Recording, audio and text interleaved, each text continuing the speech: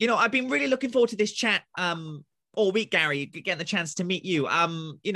I've been reading a lot more. All the stuff you sent me about your resume is absolutely incredible. You've definitely been in the wars, let's be honest. I've had a few hits. A few hits, that's for sure. But from one sportsman to another, it's great to have this chat about an issue that I think we're both passionate about in both of our sports. I think this year in particular, it's come up a lot more than recent years, hasn't it? So before we get into the topic of concussion in sport, I want to ask just for you to tell us a bit more about you, about Gary, because I know a lot about you, but the viewers that will be listening in don't know a lot about you. So Gary, tell us a bit about you. Fantastic. Okay. Easiest way of describing me is that I'm a bully's worst nightmare because I am the geek who can fight. Sporting history. I've got career highlights of being a world champion 13 times across kickboxing, Thai boxing and jiu-jitsu. I've been British team or UK champion at K-1, Wushu Kwan, and of course judo, which is my original sport and combat sport. I've also been there at the origins and development of mixed martial arts, where I competed as an international. I've been around a little bit with my sports career, had over 1,000 competitive bouts. My brain has received one heck of a lot of hits. And to bring it sort of full circle on the one of the main subjects of today's podcast, I went back a couple of years ago and I started to do my PhD in the behavioural effects of head impact in combat sport athletes. Basically, what have I done to my head? What have I done to other people's, and how is it affecting us? And I'm really blessed, actually, that I don't just have supervisors on my PhD. Normally you get 2 or 3 supervisors when you're doing a PhD. I've got 3 supervisors. I've got an unofficial 4th supervisor who's a brilliant mentor. And I'm part of a much wider scholarly team looking at similar subjects in other areas, in other sports, such as rugby, football, cycling, the ski sports. We've got a guy doing that. It's fascinating how other sports all compare to the combat sports. So yeah, I'm a geek. And I'm a geek with a sporting background, and I still love to keep in shape and put the whippersnappers back in their boxes. But I can't get away from it all, and I've got my glasses on today because I am indeed a geek. But yeah, that's going to mean a potted summary. I can imagine you, Gary, the fact that I can actually imagine a school playground scenario when there's a kid getting bullied, and then you just come in, and then we play Eye of the Tiger, and you're just coming in with that big leg and just whoosh, whacking it across that bully's face. I can imagine you in that scenario. It was really funny though, because it's never actually been that way. Because I've never been, I've got a sort of I don't know, I'm probably on the autistic spectrum. I've always got to do the right thing and follow the rules. And it's been a big sort of thing in my life that I've got to get things right. So much so that when I've discovered that what I've been saying and doing has been wrong, I've had to change it because I sort of preserve being right above all else. So it means I've had to go 180 on some of my opinions over the years, which led me to do the doctorate. I've just spent my life hitting people and getting hit in the head, and now I realise, oh heck, what have I been doing? What can we do to make it safer? But yeah, I've had very little by way of sort of incidences on the street, because I've had the ability to control the situation, either manipulating them psychologically or just basically putting them back in their box without having to hurt them. So yeah, I've never, it's little things like when a guy steps forward with a punch and you just like parry it and sweeps the feet and they're on the floor, and you look at them and say, I can hit as well. If you want another go, I'll hit back if you like, making them feel really sort of humiliated, and it puts them back in their boxes. Before you took all of these knocks, what really was the motivation to get into the art of jiu-jitsu and mixed martial arts sports? What was the sort of ambition for you to get into that in the first place? It's really, really funny. My brother was older than me by 18 months. And when he turned 6, he started judo and he could do breakfalls. It's all I wanted to do. So the moment I turned 6, I started judo as well and did the breakfalls. And that continued through to, I stopped competition in 1991. I was born 1970, stopped in 91. But in 88, when I was 18, so I stopped when I was 21, but when I was 18, a couple of Kung Fu points kickboxers turned up at the judo club, and I became close friends with them really quickly. We used to work nightclub doors together and such like at a young age, and I talked them into going to the French multinations, a big judo tournament in Compiègne in France, and they didn't do too badly for people who'd only been doing judo for 6 months. So they said, hey, we've done one of your competitions, you've got to do one of ours now. So I took up points kickboxing. They rapidly became light continuous kickboxing because I was particularly bad at points kickboxing. And then light continuous, basically there's nothing light about it, so I switched to full contact kickboxing. And then basically I started in sport jiu-jitsu, put in kickboxing together with judo, and it was the forerunner, of course, to mixed martial arts. And I was doing shoot fighting. If I was asked to do something, I would do it. And then that just, literally, actually, so I was asked to do a couple of mixed martial arts matches. Lee Hasdall did, I think it was Night of the Samurai in the mid to late 90s. And I remember doing those fights, and then just because I could, I won one and I drew one. I remember knocking someone out with an open-handed palm. Joe Acano, the British Ballet Tudo champion, I knocked him out with a slap, basically, because it's open-handed to the face then. You couldn't punch bare knuckles to the head. And then with mixed martial arts, I got asked to step in at late notice to fight Bob Sapp at Cage Rage. So with only a few weeks' notice, suddenly I was fighting this, 170 kilo behemoth of a guy. And I thought, right, okay, yeah, of course I'm going to do this. Why not? And he would have been a really easy opponent for me. And instead, he decided not to get on the plane.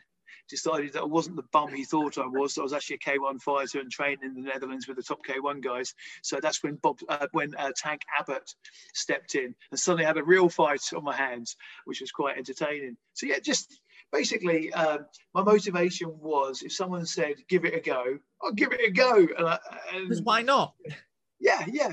So I would say I'm a medium. So with everything that I've done, I still consider myself a medium-sized fish who occasionally got to swim with the very biggest fish, but he still remains as a medium-sized fish. I spread myself across so many martial sports, but it's what we did back then.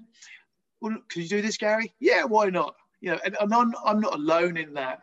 Other sort of kickboxing, so I wouldn't say pioneers because that was a generation before me, but people like Ricky Nicholson and people like that, Wayne Turner, we would just get a shout, can you do this? And we're like, yeah. And 3 days later, we'll be fighting in Ohio, fighting the USA champion kind of thing, opening for Arnold Schwarzenegger.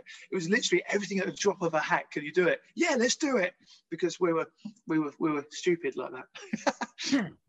And, if we look back on back in the day, back at how martial arts sports were back, years and years ago, when we look into concussion, what was the sort of laws back in the day there? What was it? How did they go about, head injuries in, the 70s and the 80s and the 90s? I mean, what was it looking?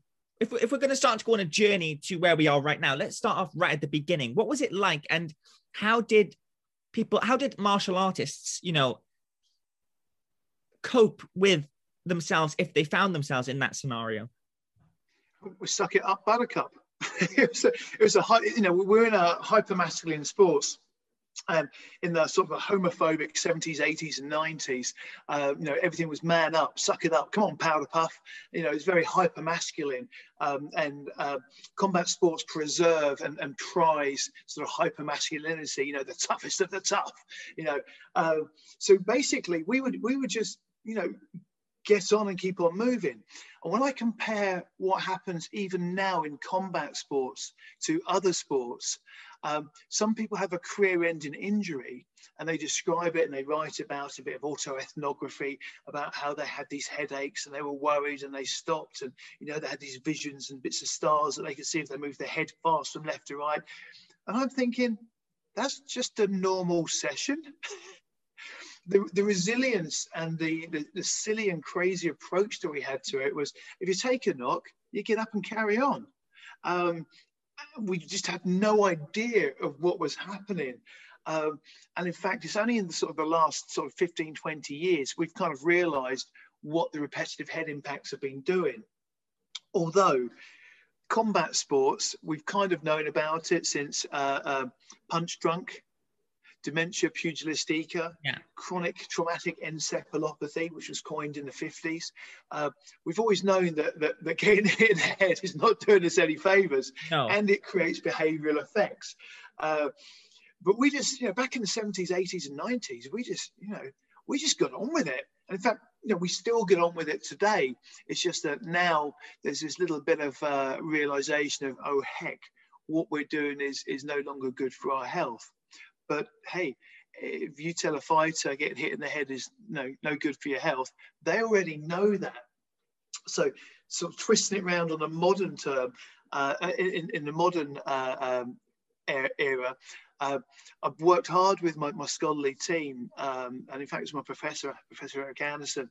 They said, Gary, your audience will never listen to you if you talk about health, but they will listen if you talk about performance. So basically, every hit to the head will decrease a fighter's performance ability. It will slow our sensation, the incoming sensory input, our perception of it, how we then process it, and the resultant actions that we've got will be even slower than before. So if you're doing hard sparring, for example, sure, you're getting skill acquisition, timing, distancing, movement, all the rest of it. But every time you get hit in the head, it's taken away from that ability. So it's like if you're doing hard sparring, it's 3 steps forward and 2 steps back performance-wise, and really screwing up your health for the rest of your life. So I'm thinking, hang on, surely there's a better way where we don't take these backward steps and improve our health. So that my one of my many catchphrases at the moment is, it used to be train hard, fight easy. But hey, let's move towards train clever, fight easier, and live healthier at the same time. You know what, Gary, you're a man of many catchphrases, 100%. You're a man of many catchphrases. But I want you to describe to me the first ever time you took a knock. I want you to describe that time to me, the first time you had a knock. And once you had that knock, tell me exactly your experience with it and whether you were contemplating being in this sport. Did you have any feelings of, okay, and this is kind of scared me a bit, maybe this is not where I want to be? Or did you just decide, or back in the day, as you mentioned, it was a kind of, it was a masculine time that you had a point to prove, that you wanted to get through it and just feel and, prove to the people that were watching you that you deserve to be in this sport?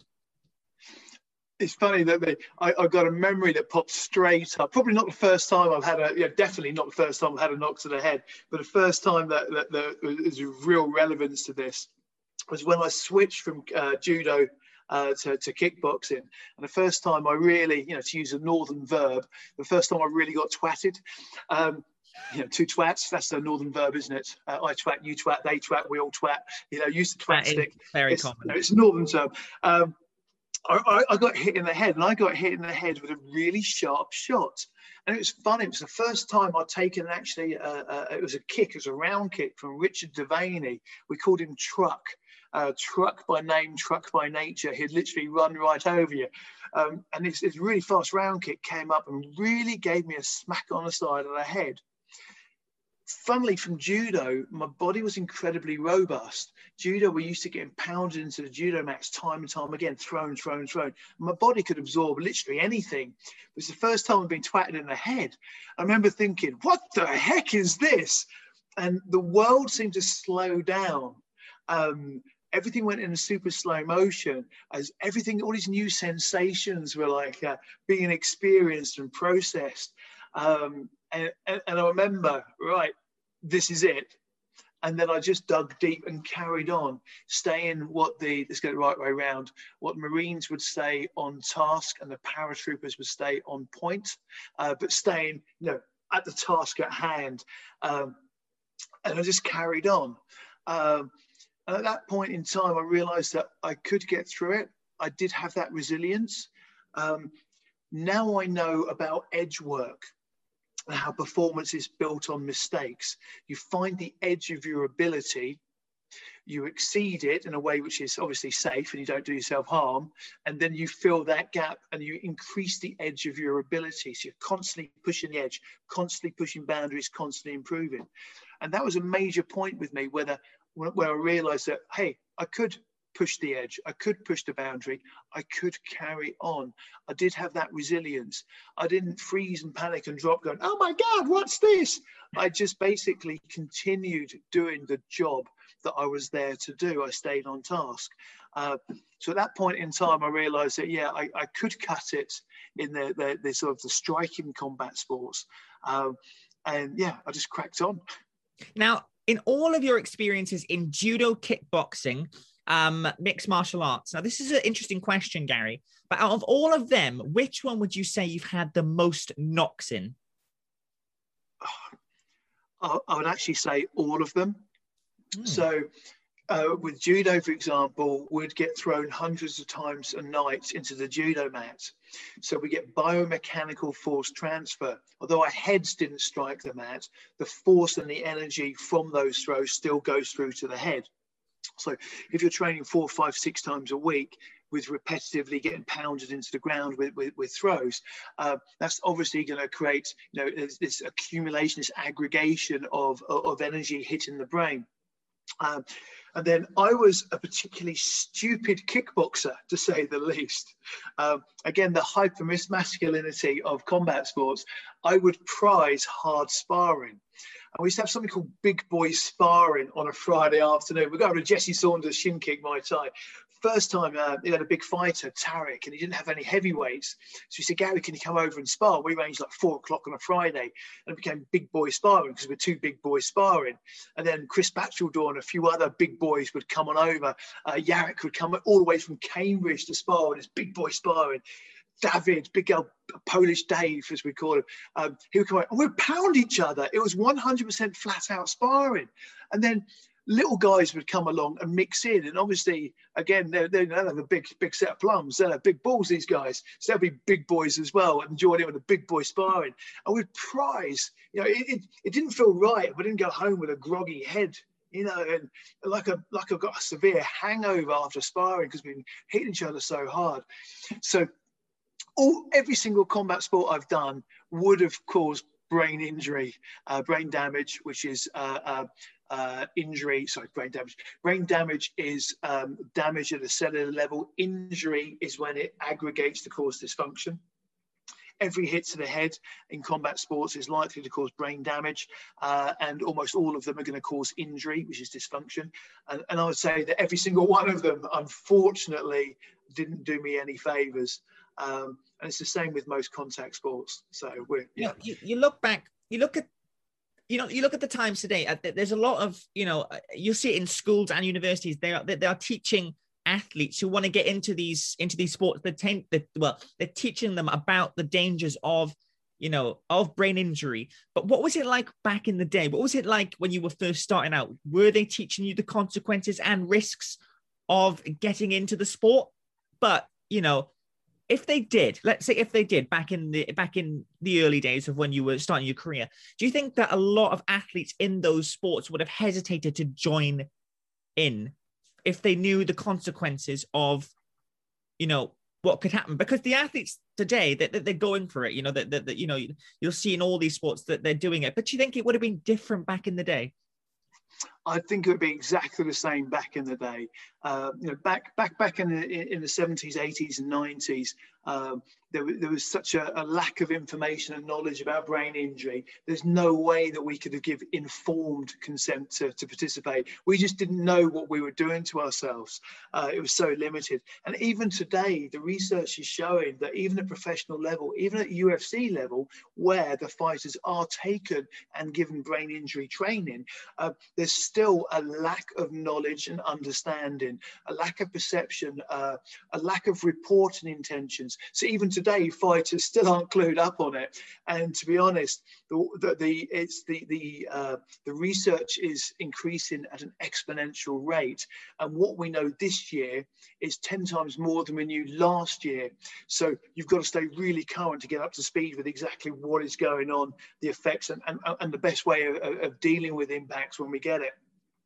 Yet, let's just say that the combat sport athletes, we're a particular kind, we're a particular type of people, all with our own unique intrinsic and extrinsic motivations for doing our combat sports.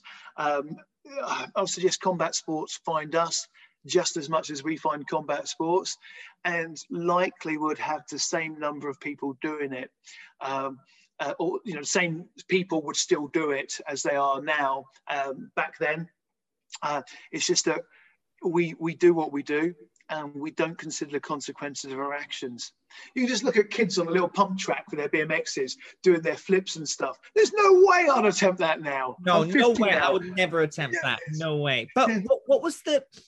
We know that it's getting a lot. It's being taken a lot more seriously now. But what was the change? What was the changing of the guard to make people take this more seriously? When exactly was the time that concussion has been taken more seriously? And do you believe it's a bit too late? It should have been taken care of years and years ago. But for you, when was the time that you noticed it's been taken a lot more seriously than it was? For me, it was 4 years ago when I was tagged on an online forum to counter the views of my professor, Professor Eric Anderson, who was saying that allowing a child to be hit in the head in combat sports is child abuse by definition. I got called on as the credible Hulk. I back up on my rage with facts and figures to go and counter his views. And I found him incredibly engaging. He spoke at a very high geeky technical level and a very blunt level in ways that some people definitely needed to understand. I gave myself 2 weeks to prove him completely wrong, came back 2 weeks later and said he was being very conservative with his views. Actually, it's far worse than what he's saying. He's being kind and gentle. And yes, by CPSU, Child Protection and Sport Unit, NSPCC, and all child safety and child welfare legislation, yes, it is child abuse. We can't get away from that. And I'm like, bugger, I've just learned something that's got a 180-degree turn my way that I approach things now. And the moment I realised that, I stopped head contact for everyone under the age of 16 in my kickboxing classes. 2 weeks after that, I stopped it for everyone under 18, as I realised that the legal definition of child is someone under the age of 18. And again, that's something I've always tried to put across, is the fact that under 18 are still children. At the same time, 13, 14, 15 are the same as 16 and 17. You can't change the law. The legal definition of a child is under the age of 18. So I think you definitely did the right thing there. But why? And it's important to keep our children safe in these sort of scenarios, isn't it? When it comes to this, because definitely. Having something happen to them at such a young age. I'll take 15 years old, for example. If you have a 15-year-old child who is aspiring to get into the sport, imagine if they took one bad knock, it could affect the rest of their career, couldn't it? It will affect the rest of their career. To give you an idea, I mean, children, the human brain develops, it doesn't reach maturity until around 24, 25.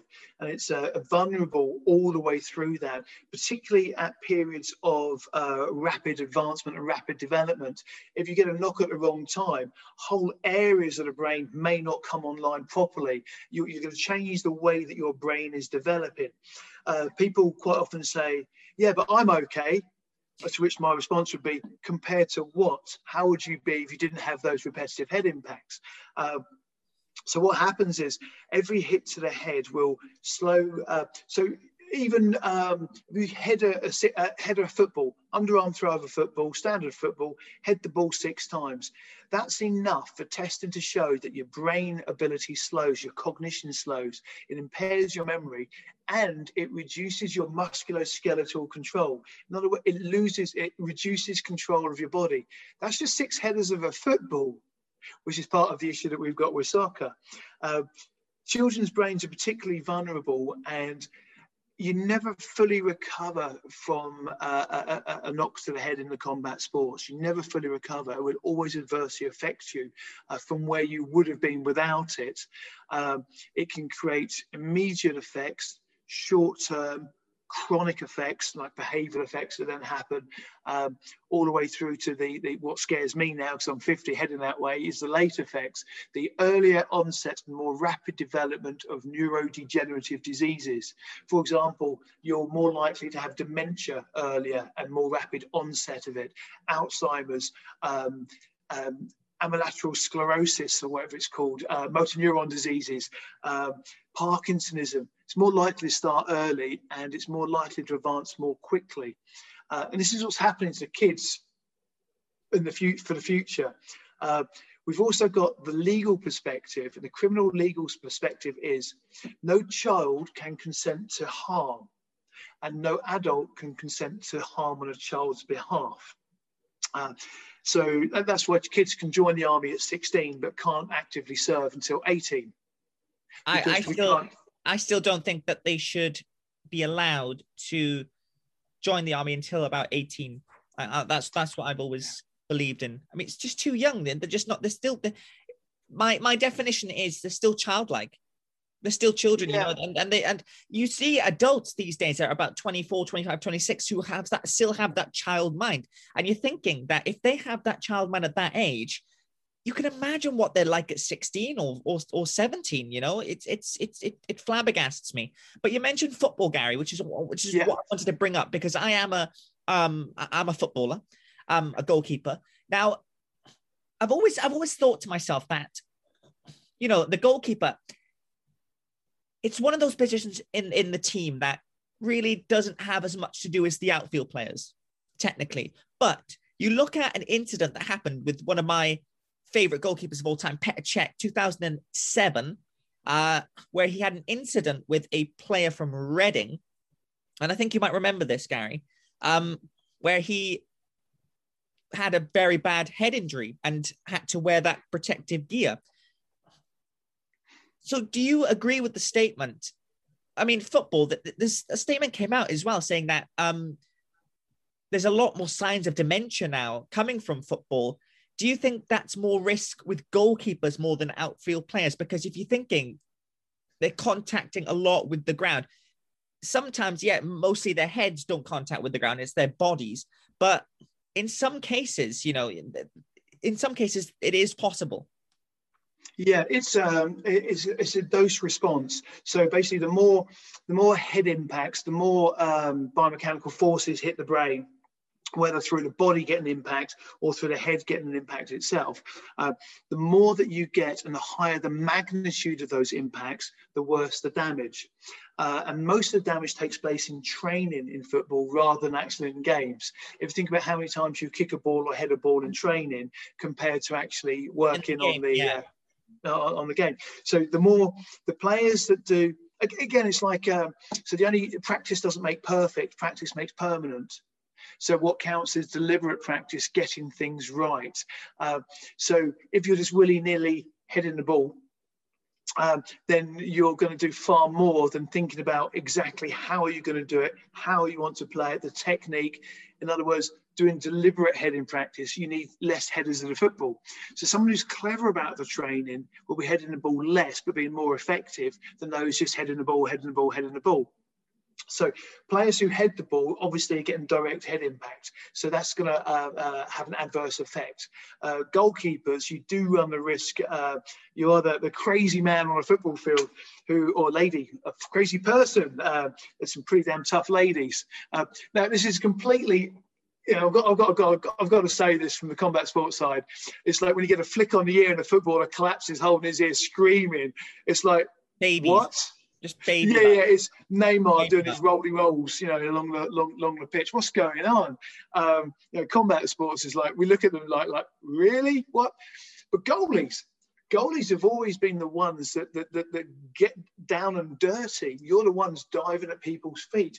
You're the one who's got to go amongst the feet that are flying up, the heels kicking up, the force of a ball being kicked. You're meeting it. So you're possibly going to have less impact to your head overall because there's less opportunity for you to head the ball, but there's more chance for the higher magnitude hits to happen. So I don't think a study's been done yet as to which position will generally get more head impacts. But there is a difference in nature between it. Heading a football, higher number, lower magnitude. Goalkeeper, lower magnitude and high frequency for headers. Higher magnitude and lower frequency for goalkeepers. So it's very individual, I think, about the numbers that you're going to get. But head impacts, let's limit it. Do you believe as well, Gary, the fact that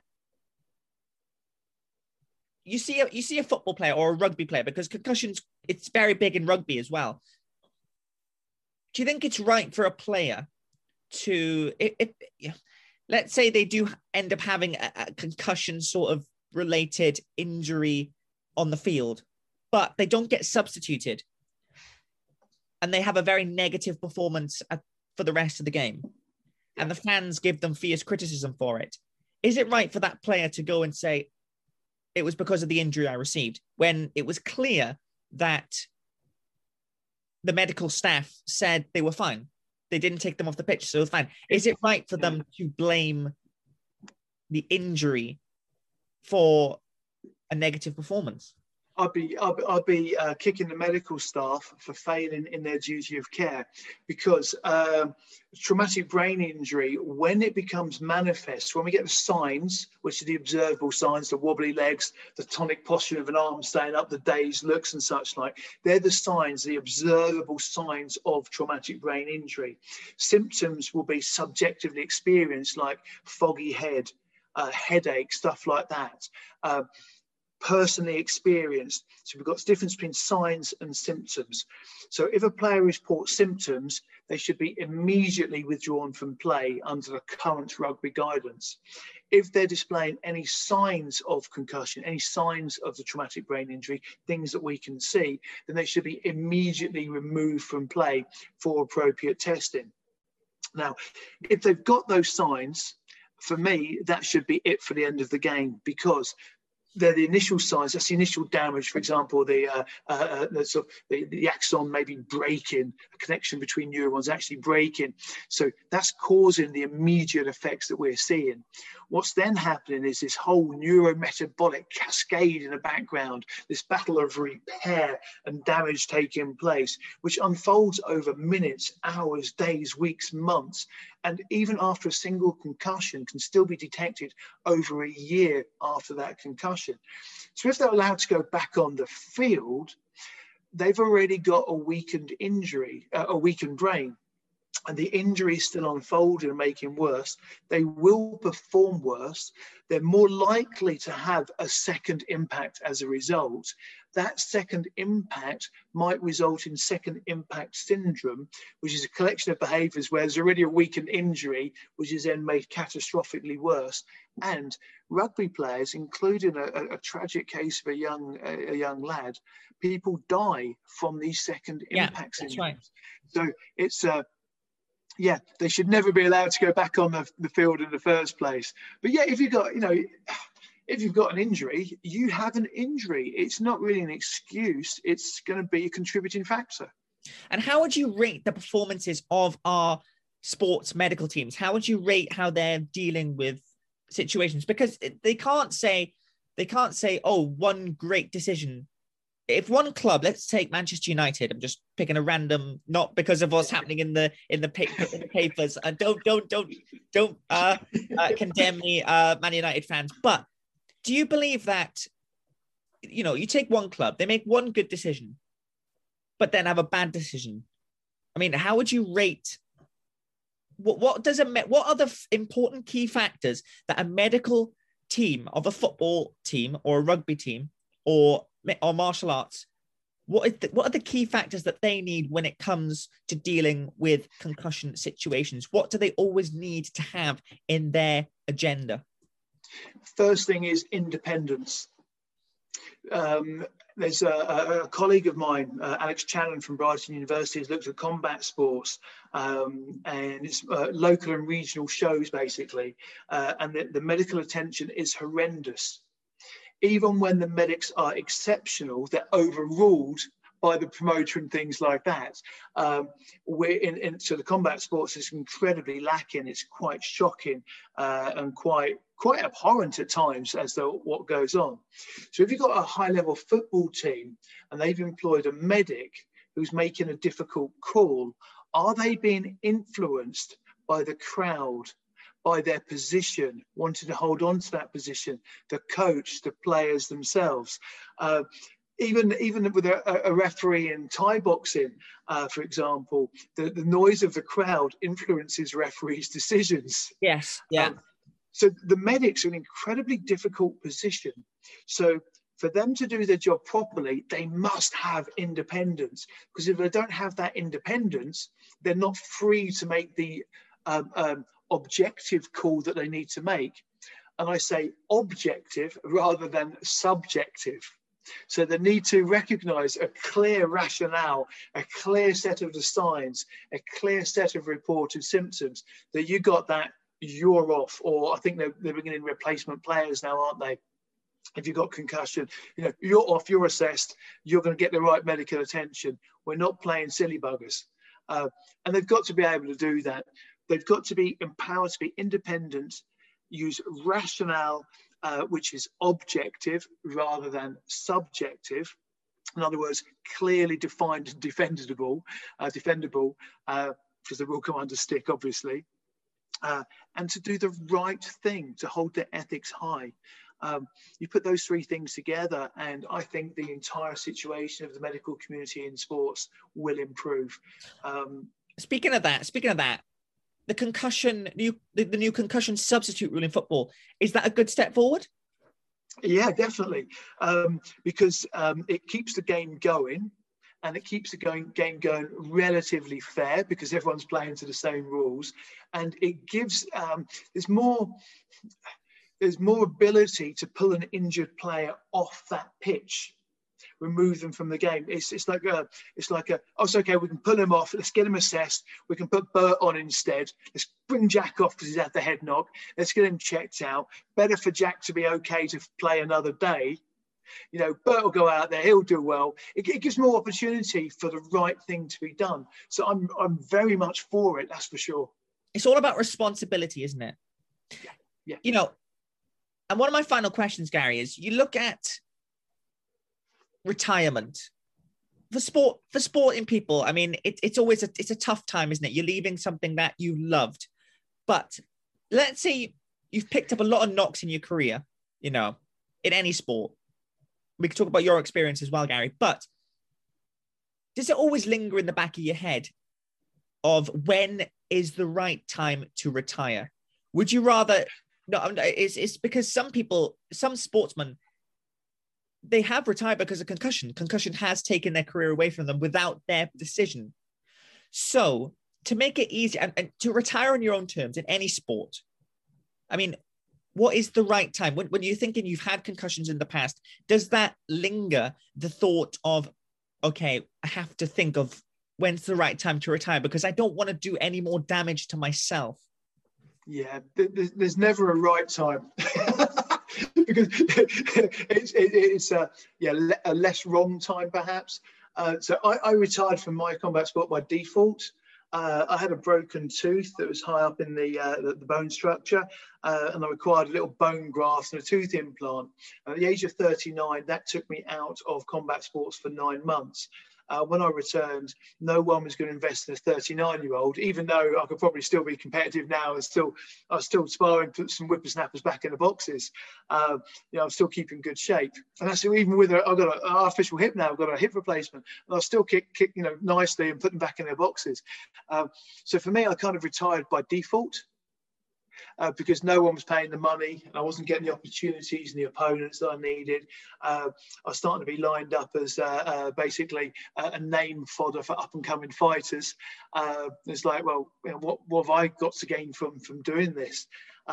So I retired by default with my injury, just because it wasn't worth me doing what I was doing again, because it was my business as well as a professional. But it's interesting. There's something called transition in sport. And most athletes will probably have a difficult transition from having a life where your identity is your sport and your sporting performance to suddenly no longer doing that sport. And I think it hits some sports a lot harder than others. For example, American football, for example, there appears to be horrendous transition from sport for them. They go from being an absolute god, a legend, to, heck, what do we do now? Whereas for combat sports, we're generally not paid that much anyway and still got the rest of our lives still running. Not only that, we still train, we still coach, we still, we still keep active. So the transition for combat sports is probably nowhere near as bad as sort of the higher paid, higher profile sports like the NFL. And we see the difficulties with football players when they leave. How many football players will end up as alcoholics or have business failings and lose their money? It's quite a tragic set of affairs.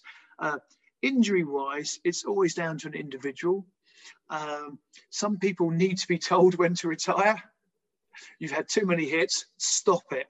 You're not going to have a life anymore. Stop it. Some people need good mentors, good coaches, good friends to say, oi, family even, stop it, enough. Yeah, enough is enough. Others, heck, it's funny. It's like me, there's always one more fight.